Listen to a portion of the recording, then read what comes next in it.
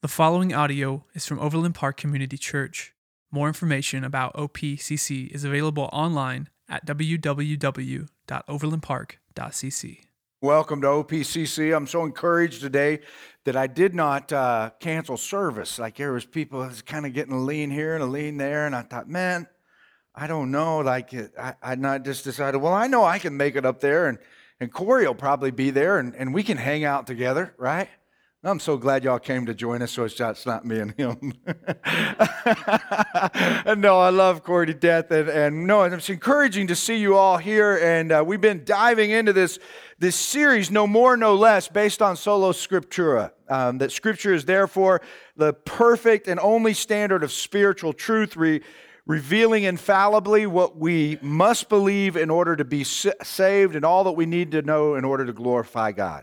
And so we looked at that and unpacked it, saw how we got our Bible, man. We talked about canonization, what the Bible says about itself, and how important that is in our day and age. And when we look at the Bible, okay, this is very important.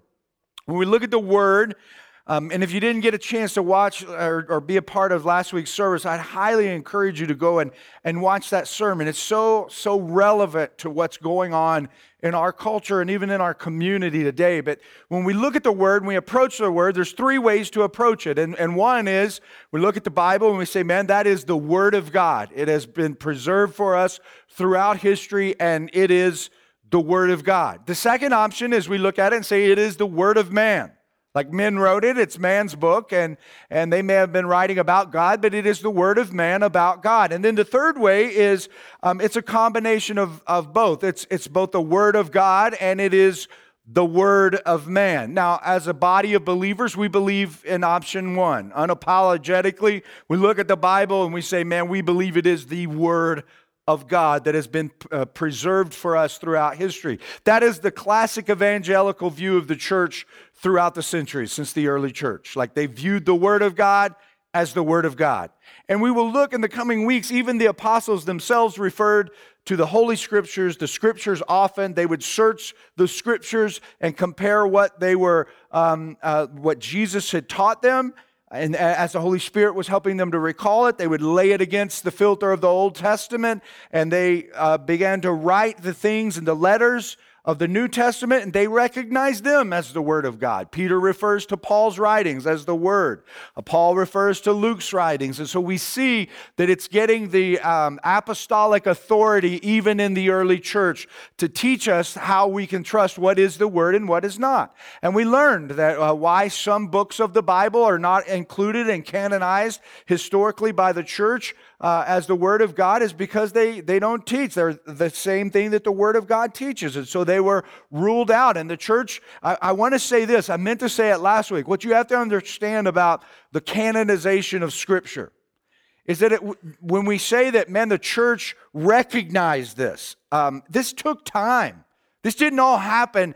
It would be, it would be the wrong understanding to think that a group of men got in a room and they had all the manuscripts around and they were looking at them and say, well, all right, let's take a vote. Who votes on this one? I like that one. Let's take it. And by committee that in that room, they decided. That's not how it happened. It happened over time. It took time. And most of the books were recognized by the early church fathers within the first century of the church, first generation Christians.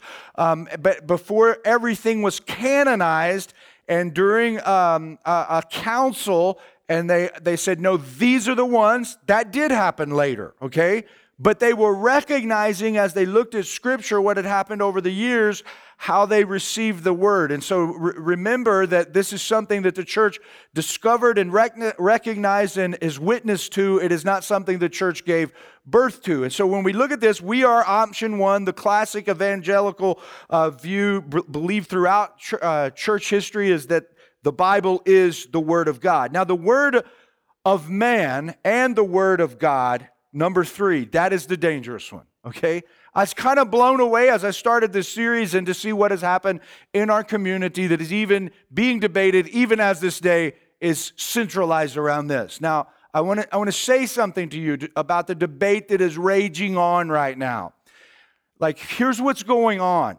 and it's that it is being veiled in homosexuality. Like that's what it's wrapped up in. And let me say to you, it has nothing to do with homosexuality. It has no more to do with homosexuality than what we would say about premarital sex. Like premarital sex, homosexuality, both sin before God. This has nothing to do with that. So don't get sucked into that trap of thinking that way, because I think the enemy has really laid a trap. This is about how you view the Word of God. That is what is being debated right now. Is the Word of God the Holy Scripture of God, and can we adhere to it? Now, what is dangerous about approaching it as option number 3 and saying, well, it is the Word of God and it's the Word of man, because men obviously wrote it. Okay, we'll talk a little bit about that today. What is dangerous about that? Well, we must rely on scholarship to tell us what is the Word of God and what is the Word of man. And so a scholar has to look, and he tells us, okay, this part is the Word of God, and this part is the Word of man. And you can trust this as the Word of God and believe this and adhere to it. But this right here was about the Word of man, and it was applicable for this day, and it doesn't really apply for our day. What's dangerous about that? Immediately, the scholar takes the place of God. That's what happens. So I become one who begins to tell you guys what you are to believe as the Word of God from the Holy Scriptures and what you are not to believe. Now, I like me and think me as a pretty good guy, but I would not trust me to do that. Like and say, no, I'm going to tell you this part is not the Word of God. I'm going to trust that God has the ability to miraculously and through the power of inspiration supernaturally enable men to write what He wants to be preserved. And so sometimes we scratch our head and go, well, how could God do that? Like, do you understand what we believe? Like, we believe that a dead man was dead 3 days and rose from the dead. Like, this is not a difficult thing for God. As a matter of fact, when we look at the Bible and we see it, it is a miracle of the Lord. So this is what I want to say as I'm preaching through this. We do not idolize the Bible. We do not worship the Bible. Not at all. Like, we worship the God the Bible teaches us about. And we honor Him. And so we love the Word because the Word teaches us about who He is, how we can be saved from our sin, and how we can walk in fellowship with Him and bring glory to Him by yielding our lives to Him in obedience. And so we don't want to fall into that dangerous category of we're the ones deciding what is the Word and what is not the Word. Now, why is that so dangerous? Because we are sinners by nature. We have a sinful nature. And if we're beginning to try to use scholarship to look at what we are accepting and what we are rejecting, because we are sinners by nature, we will begin to weed out what we don't want to hear. All right? And so we erase the parts of what God has given to guide and correct us.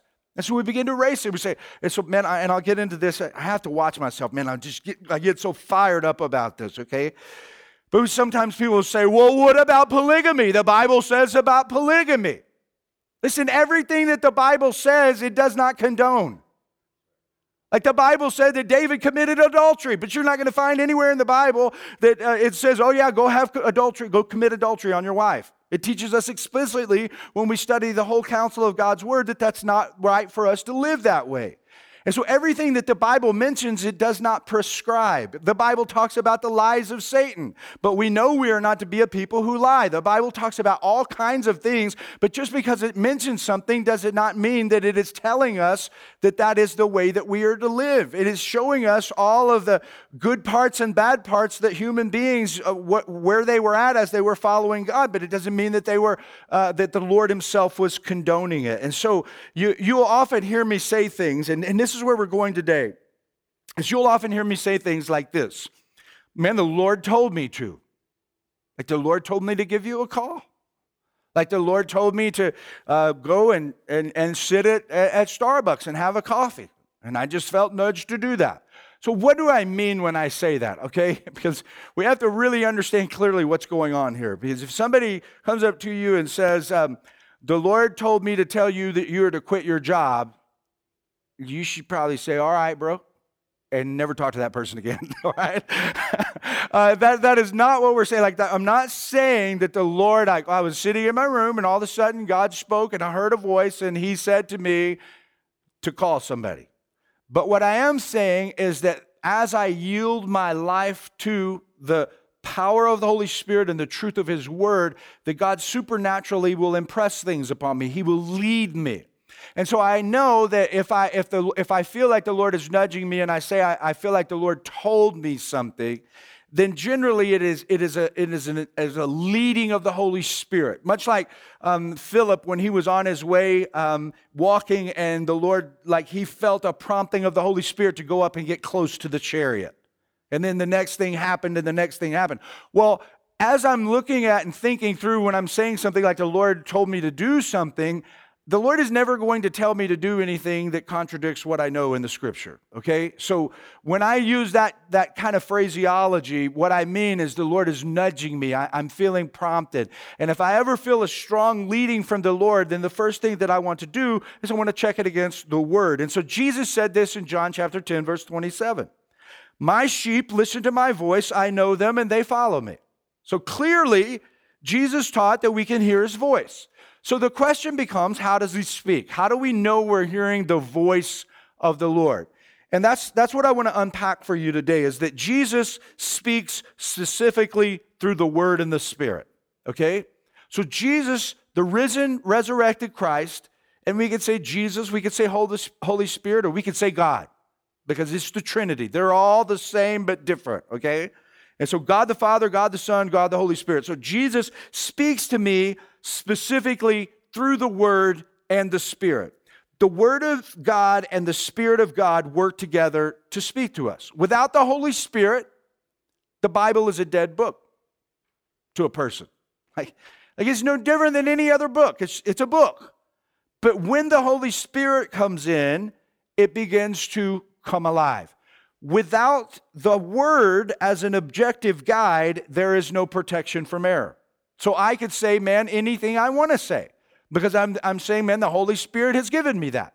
Well, the age of revelation has closed. It is complete. That is, again, one of the reasons for understanding canonization and how we got the 66 books of the Bible, both Old and New Testament, is to realize that the age of revelation is complete. We have all that we need to know and expect the return of the Lord. And so the Lord is not revealing anything new. And that's why we look at the Mormon church and we say this is a false teaching. Why? Because they are saying they have heard a revelation, something is new. Well, the Bible doesn't say that that's supposed to happen. So we can immediately lay that over the filter of the Holy Scriptures and say this is off, this is heretical, we cannot follow into that direction.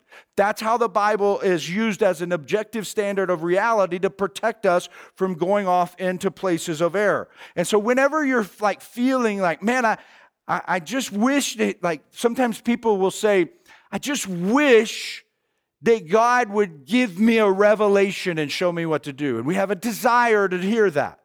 What we should desire instead is the Word of God and the Holy Spirit. That should be your greatest desire. Your greatest desire should not be for God to specifically show you what to do. Your greatest desire should be that you have a clear understanding of the Word of God and that you have a love and a hunger for the Word of God and that the Holy Spirit is doing His job inside of you to help you understand the Word and for it to come alive in your life, as Hebrews says, that it is alive and active and sharper than any two-edged sword. It is able to separate the physical stuff from the spiritual stuff in our lives. And so what happens is that God reveals himself to us through two kinds of revelation. There are two kinds of revelation that God reveals himself to mankind. Historically, throughout the time of Judeo-Christian history, we can look, and God has two specific ways. And so the first one is general, and the second, again, is specific. All men receive general revelation. There's never been a human being on the planet anywhere. And so sometimes we go, well, what about the people off in that remote village somewhere that don't have anybody? Like, how are they to know? General revelation.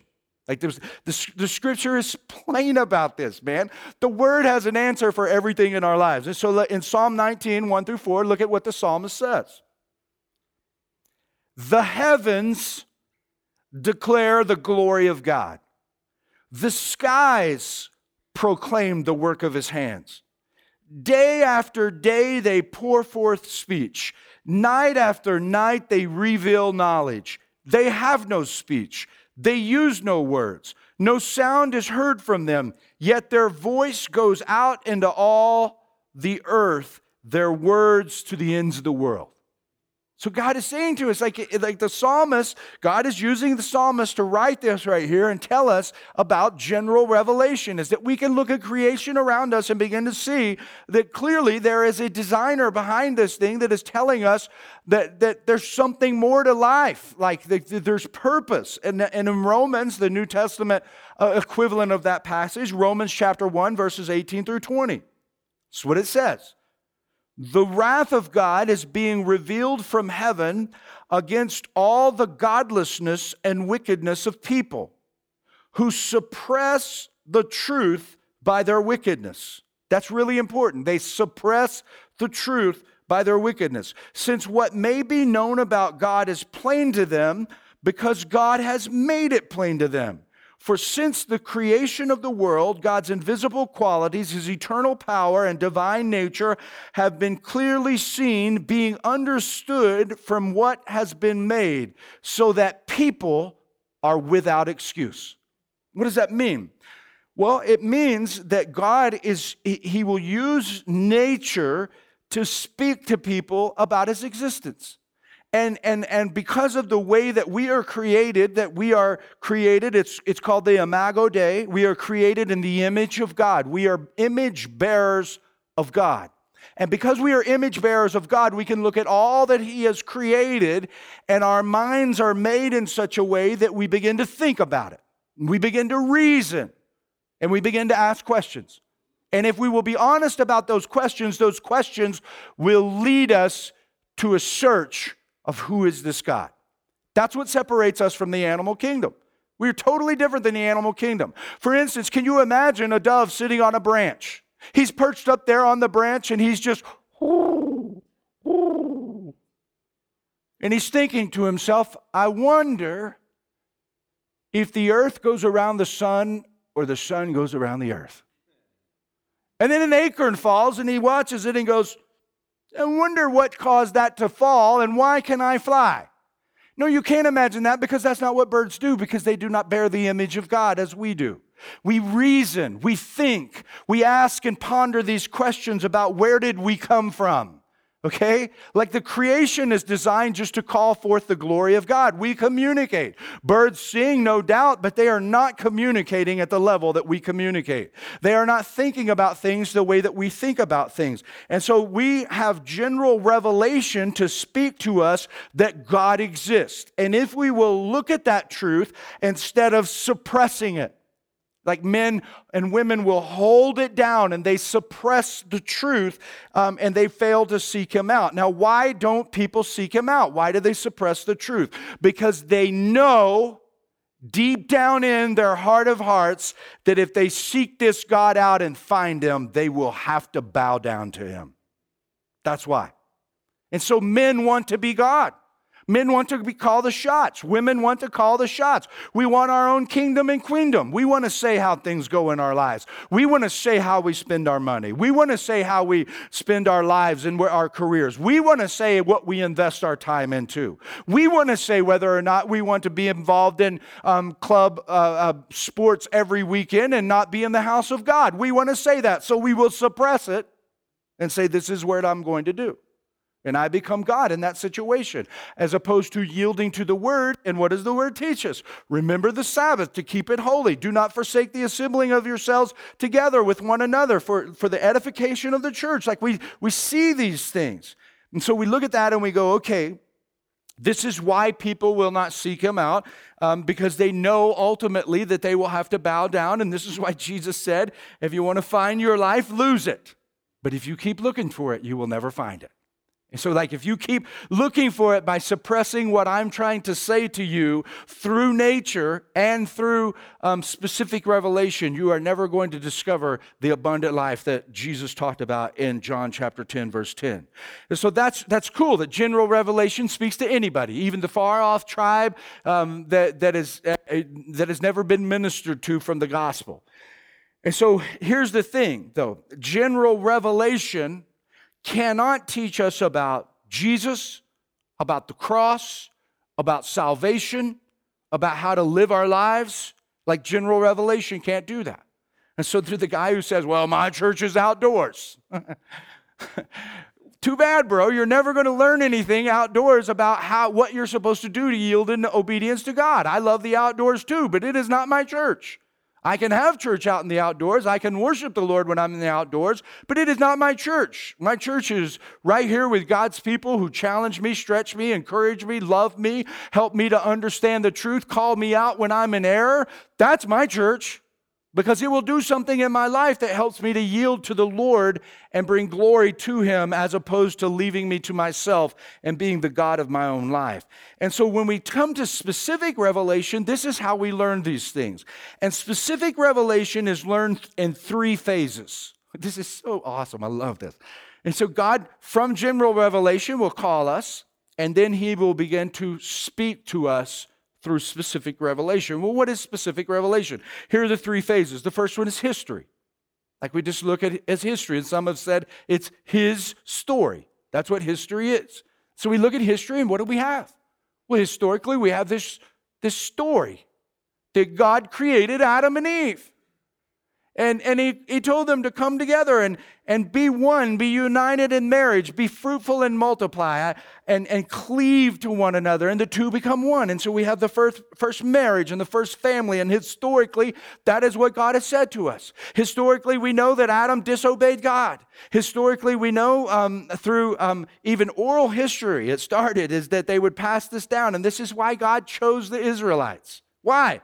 To nail down this history. Why? So that He could have specific revelation. To who? The human kingdom. Why? Because He made them to reason. Because they think. They ask questions. They ponder about what? The general revelation that He has laid out before them and He has created for them to subdue. And they begin to ask the inner questions. And so here is the story.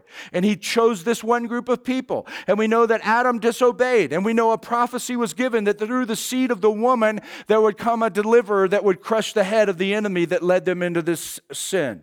We know that through history there is a historical account of a guy named Abraham. And what was he told? He was told that he would be the father of many nations, and out of his family lineage would come the Messiah who would save the world. This was before Israel was even a nation. Like this small one dude received a promise in history that this would happen. Okay? And then we know that through history that Jacob and his 12 sons, they moved to Egypt through a famine that was supernaturally orchestrated by God. One of the sons had been sold into slavery. His name was Joseph. And miraculously, I wonder how it happened that he assumed to the top, second only to Pharaoh. And then God was allowing him to interpret dreams by which that's how he assumed that position. And then He made the nation of Egypt wealthy because He prepared them for the famine. His whole family, therefore, Jacob's family moved to Israel in the land of Goshen and became shepherds. For the next 400 years, they would turn into from a family of 70 to a nation of over 1 million people. And God would use another miraculous individual in history that by the name of Moses, and he would grow up in by Pharaoh's sister and be led and trained and used of the Lord. And what happened is he grew up in Egypt, was incredibly trained, and he was the person God chose to lead the nation that used to be 70, a family of 70, and now is in excess of a couple of million, and they're led where? To the promised land. See the story God is unveiling in history?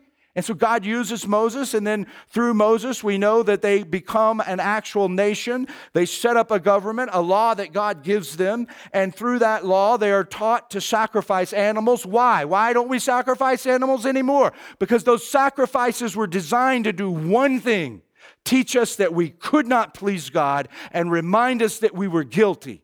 And the nation of Israel, that's their whole purpose, is to remind all of humanity we're guilty and we cannot connect with God. And so what are they pointing to? They're pointing to the sacrificial Lamb of God that would be slain before the foundations of the world. And in due time, Jesus came, fulfilling all the messianic prophecies that were laid out where? In history.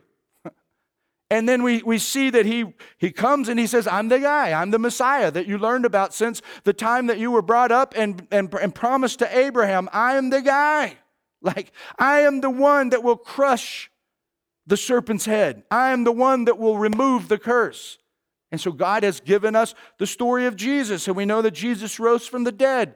And then he started telling all of his followers that they were to go and wait, and he would send the Comforter to them, and that they would go and they would take the gospel, the good news that God has become a man and died for the sins of the world, so that their relationship that is broken, that they hear spoken to them through general revelation all the time. They can hear from God a message of salvation. They can submit to God and yield to what he teaches in the gospel, and they can become right with him, and instead of being enemies, they become children of God, and they're used, and they look forward to the coming kingdom of which they are advancing as they live out their life here on earth. And so that is the story, and it is told in history. And so we see all of this in history. It is specific revelation. Here's the next phase. This is very, very important. Writing, okay? How do we know God has done all these things?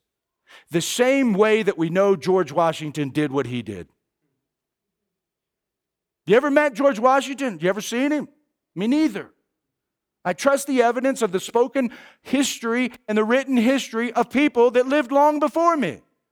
How do we know these people existed? It's written down, and we read it, and we learn from it. And so God uses the written word to teach us. And how has God done that? The Bible. So when we begin to attack the very thing that is the thing that teaches us about the thing that we say that is the most important, that causes us to love, we are being foolish. It's ridiculous. This is how we know about salvation, but we're starting to say that things about this thing we can't really trust. What?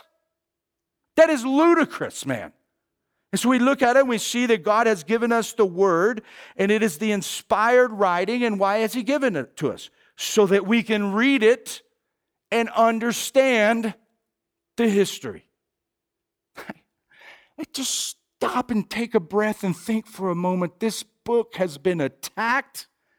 They have tried to destroy it. They have tried to eliminate it. And yet it remains the number one bestseller of all time. Not for a couple of years. All time. It is there. Why does it do that? Why? Because it is God's story that He has preserved for us through the inspiration of the Holy Spirit, so that we might read through specific revelation and come to understand what He has done and yield to Him and be restored to a right relationship, which is exactly what the history teaches us all the way back in Genesis. What is all of the Old Testament about? It's about Jesus. That's what it's about. It's about the coming of the Messiah, so that we can know how to serve Him, how to please Him, how to yield to Him. And then the third phase is individual revelation to our mind and heart. And this is the work of the Holy Spirit, in which our minds are opened to understand and receive what is written.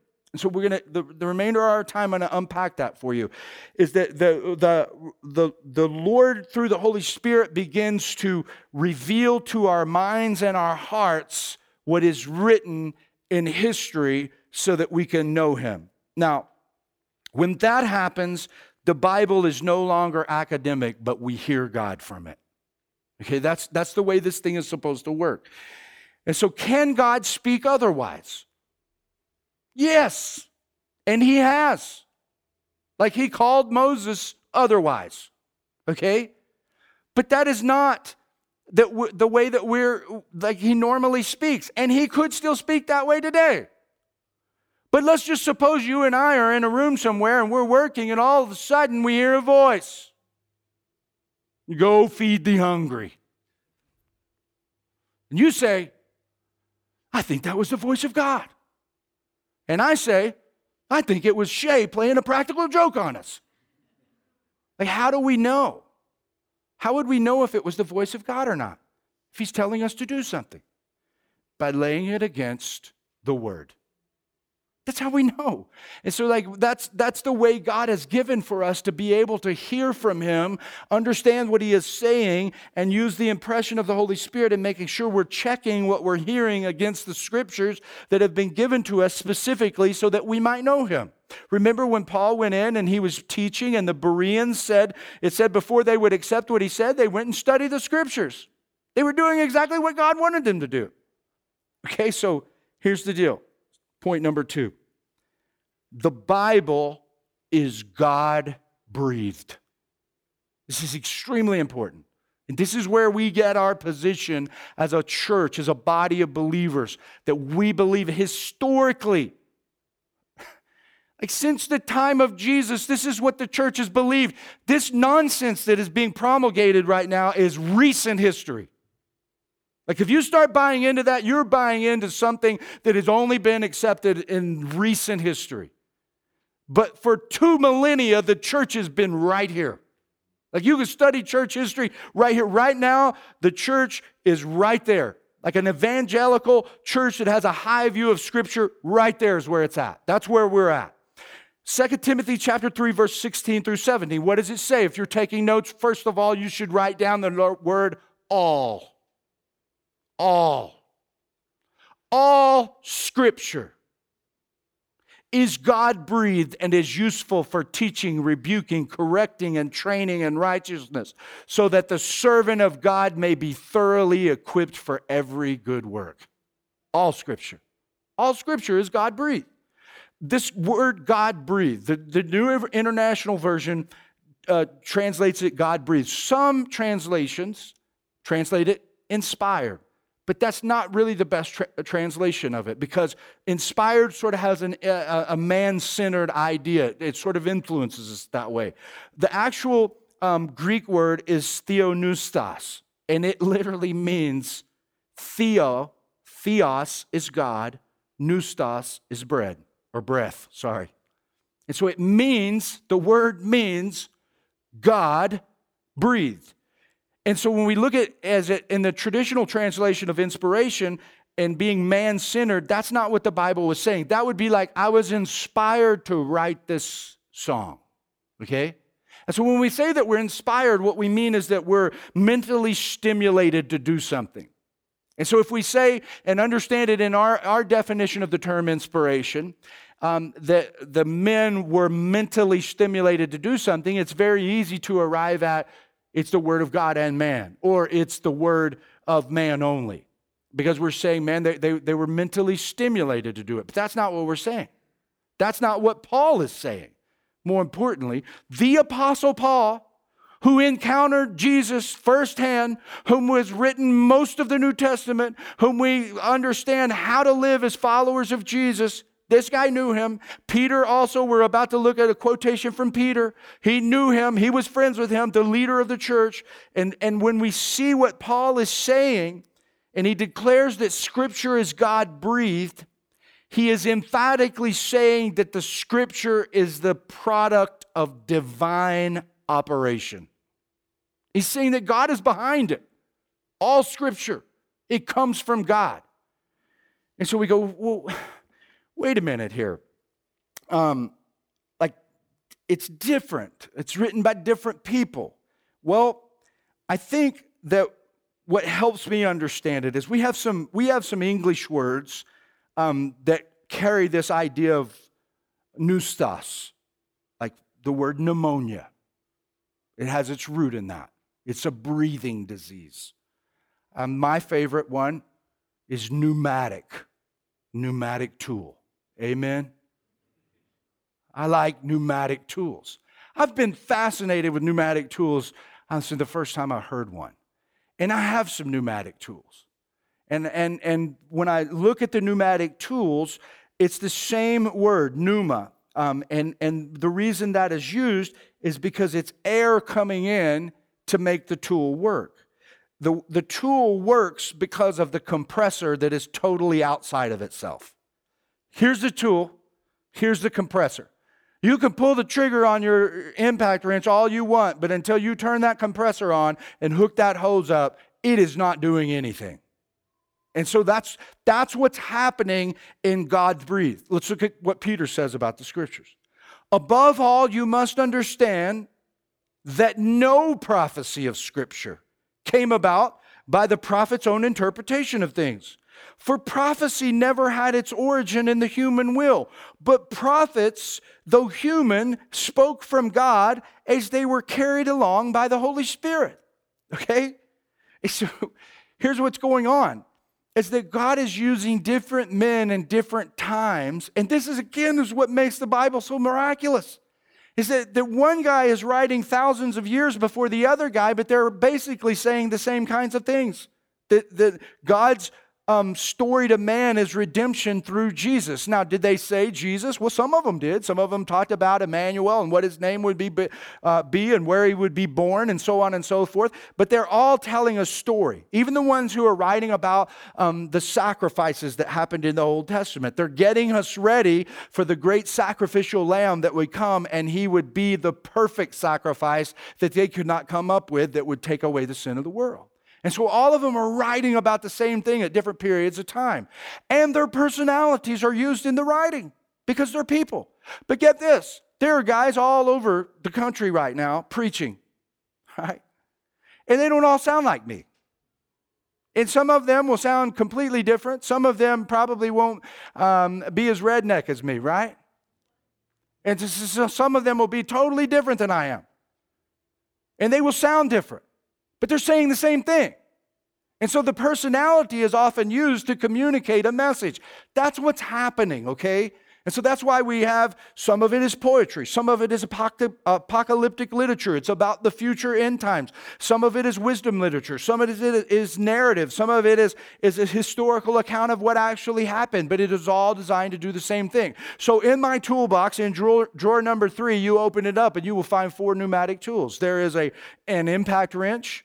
There is an impact ratchet. There is an impact chisel. And there's not anymore, but there used to be an impact sander, my favorite one. I just love the way it sounds, man. Okay? They all sound different. They all are used for different jobs.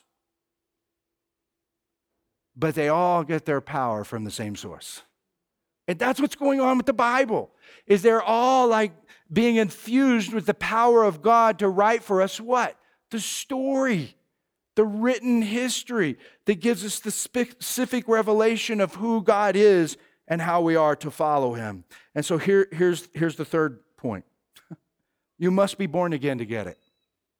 Like, you cannot get it unless you're born again. So what we have is revelation and inspiration, is what I've shared with you today. We have the revelation of God, the inspiration of God. The third most important word is regeneration. Revelation, inspiration, regeneration. You must be born again in order to get the word of God. Jesus said that to Nicodemus in John chapter 3. In 1 Corinthians chapter 2, verses 4 through 16, which I have here for you, Paul tells us the person without the Spirit does not accept the things that come from the Spirit of God, but considers them foolishness and cannot understand them because they are discerned only through the Spirit. Now, guess what that word Spirit is? Like, we have that same pneuma going on there. So the pneuma that wrote the word is the pneuma that works inside of me, that is to carry the word and helps me to understand the word. That's what he's saying. So if a person is not born again, they look at the Bible and they scratch their heads and I don't get it. Or they just criticize it, or they're skeptical of it, or they value it as historical. They might even say, I believe in Jesus, but they may not know Jesus. As a matter of fact, there are a lot of times that I scratch my head when I see a person who says they know Jesus and they start doing things that I know specifically or contradicting the word. I start to go, does this guy know the Lord? Well, why am I doing that? Am I doing it because I want to cause a wedge between me and that person? Absolutely not. I'm doing it because I know that the Spirit of the Lord is confirmed in me, that what the Word says, and I see that among a lot of my brothers that I no doubt know have the Spirit of the Lord too, and we are in agreement about something, and we can't hardly agree about anything. But yet we can agree about this. Why? Because we are yielding in obedience to what we know to be divine revelation from God that the Spirit has written, and now He has awakened us through the power of the Holy Spirit. We're born again, and the Spirit lives in us. We are yielding, and we know Him. Okay, so we can't understand it unless we know Him. I'm going to take you to Luke chapter 24. This is not going to take me very long. And don't worry, you don't have to go figure out some place to eat anyway. We're eating downstairs. Amen? Are y'all with me today? Yeah. All right, come on. So Luke chapter 24, verses 13 through 33. Let's read this incredible story. All right? This is a great story, man. What a story. This is after Jesus has risen from the dead.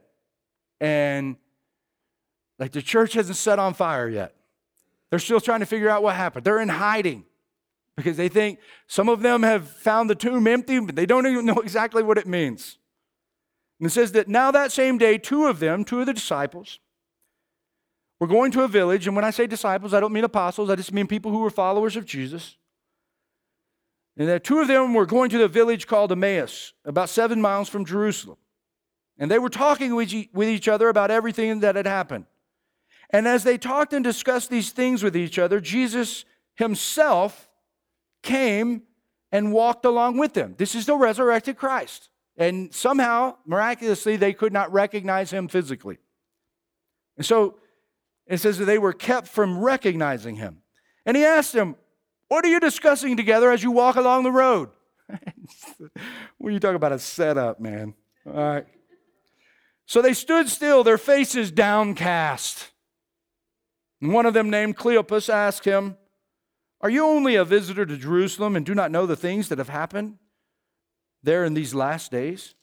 "What things?" he asked. "About Jesus of Nazareth," they replied. "He was a prophet, powerful in word and deed before God and all the people. The chief priests and our rulers handed Him over to be sentenced to death, and they crucified Him. But we had hoped." We had hoped. Okay? We had hoped that He was the one who was going to redeem Israel. And what is more, it is the third day since all this took place. In addition, some of our women amazed us. They went to the tomb early this morning, but didn't find His body. They came and told us that they had seen a vision of angels who said He was alive. And then some of our companions went to the tomb and found it just as the women had said. But Him they did not see. Okay? So basically, Cleopas is saying, man, like we were so excited, this dude Jesus, we thought He was a Messiah. But then they killed Him on the cross. They put Him in a tomb, man. And there's a bunch of women running around saying He's not in the tomb. And I don't know what to make of it all, but I know dead people don't get up. That's what's going on. And this is what it set up. Jesus said, "How foolish you are, and how slow of heart to believe all the prophets have spoken." Who is Jesus referring to? The prophets. Who are the prophets? The one that wrote the Old Testament. So what does Jesus think about the Word? He thinks that we should trust the Word. And we'll see Jesus does this over and over. Did not the Christ have to suffer these things and then enter His glory? And beginning with Moses and all the prophets, He explained to them what was said in all the Scriptures concerning Himself. And as they approached the village to which they were going, Jesus acted as if He were going farther, but they urged Him strongly, "Stay with us, for it is nearly evening. The day is almost over." So He went in to stay with them. And when He was at the table with them, He took bread, gave thanks, broke it, and began to give it to them. Then their eyes were opened, and they recognized Him, and He disappeared from their sight. They asked each other, "Were not our hearts burning within us while He talked with us on the road and opened the Scriptures to us?" Even Jesus is opening the Scriptures. They got up and returned at once to Jerusalem. There they found the 11 and those with them assembled together and saying, "It is true. The Lord has risen and has appeared to Simon." Then the two told what had happened on the way and how Jesus was recognized by them when He broke the bread. And then, so they're all in the room. Now they go back. They didn't even go look at the empty tomb that was talked about before. That's where they were in their faith. But now Jesus has specifically gone to them. The lights have come on. They go back to the room. And it says, while they were still talking about this, Jesus Himself stood among them and said to them, "Peace be with you." And there they were startled and frightened, thinking they saw a ghost. And He said to them, "Why are you troubled? And why do doubts arise in your minds? Look at my hands and my feet. It is I myself. Touch me and see. A ghost does not have flesh and bones, as you see I have. When he had said this, he showed them his hands and feet. And while they still did not believe it because of the joy and amazement, he asked them, do you have anything here to eat? And they gave him a piece of broiled fish, and he took it and ate it in their presence. And when they saw him eating food, they knew he was like them, right? Like they were fellowshipping in food with him. And he said to them, this is what I told you while I was still with you. Everything must be fulfilled that is written about me in the law of Moses, the prophets, and the Psalms. There he does it again, like over and over and over. Then he opened their minds so that they could what? Understand the scriptures. And he told them, this is what is written, the Christ will suffer and rise from the dead on the third day. And repentance and forgiveness of sins will be preached in his name to all nations, beginning at Jerusalem. You are witnesses of these things. I'm going to send you what my Father has promised, but stay in the city until you have been clothed with power from on high. That's God the Spirit that will come. So what we have here is Jesus, or Luke is teaching us through his account in the written word, specific revelation that God has used and preserved about the story, so that he could illuminate in our minds and hearts how step number 3 works. First of all, it always starts with the word. In verse 32, what happens? Jesus opened the word. What am I doing right now? I'm opening the word to you. This is how it always happens. Jesus opened the word. Verse 31, their eyes were opened. Okay? That's what it says. Their eyes were opened to see him. And then in verse 45, their minds followed. That's what just happened in that account. You'll see all of those words that are used. And so the Word of God and the Holy Spirit come in to illuminate. So like every time I preach, man, one of the things that I pray is, Lord, illuminate the minds and the hearts of the people who are listening. So as I preach the word, the Holy Spirit is trying to turn it on, and you're doing one of two things. You are receiving it because you've already got it, and it is encouraging you. Or you are sitting there like the Romans were, and you are suppressing it in Romans. Hold it down, man. Hold it down. If you let it come up, bro, guess what? You're going to have to bow down to it. And I say, amen. The Lord is after you. He's trying to get your heart. Why? Because he wants you for himself. And the devil is whispering a lie to you to suppress it and hold it down. You'll lose everything if you submit to this. And the Lord has told you, man, you will find your life if you will come to it. I will explain everything to you, and the lights will come on. And this is what we say, the illumination starts happening, and we have the mind to understand Christ because we receive the Spirit of Christ. And so here's the big idea of today's talk. Has Jesus lifted the veil for you? Because he's lifted the veil for everyone. And man, like, even as I stand here and preach today, it is all about the veil being lifted for me. It has nothing to do with, my desire to preach or anything like that. It has everything to do that the Lord has lifted the veil for me, and I have seen him as he is because the Holy Spirit has allowed me to do that. And so that's what we mean by being born again. And I love the story, man, where Jesus takes Peter, James, and John up on the mountain. Only 3 of them. He takes them up on the mountain. And while they're up there, it says that he became brilliant. We call it the Mount of Transfiguration. He was shining brilliantly. And then all of a sudden, Moses and Elijah appeared there talking with him. And Peter runs up and said, oh God, Lord, it's good for us to be here. Should we build 3 shelters? And all of a sudden a voice comes from heaven and says, this is my son with whom I'm well pleased. Follow him. And they bowed face to the ground, man. Boom, they knew they were in the presence of God. And then Jesus comes and evidently puts his hand on their shoulders, tells them to get up. And all of that is gone. And he tells them, don't tell anybody what you saw until after I've risen. So they had to hold it in. But what was going on?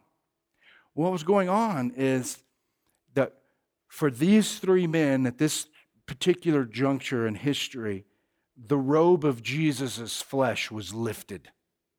And they saw what is known as the Shekinah glory of God. the same glory that Moses saw in the Old Testament. And these are three men who were used as pillars in the church. And so they were allowed to see this, and they were allowed to speak about it after the resurrection.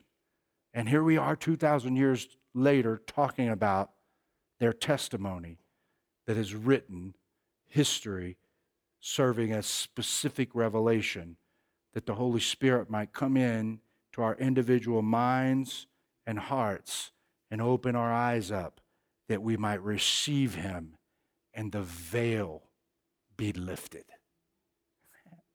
He would change your life. Don't hold it down. Like if Jesus is trying to lift the veil, let the word do its work on you this morning. Thank you for listening to audio from Overland Park Community Church in Overland Park, Kansas. For more information, visit us online at www.overlandpark.cc.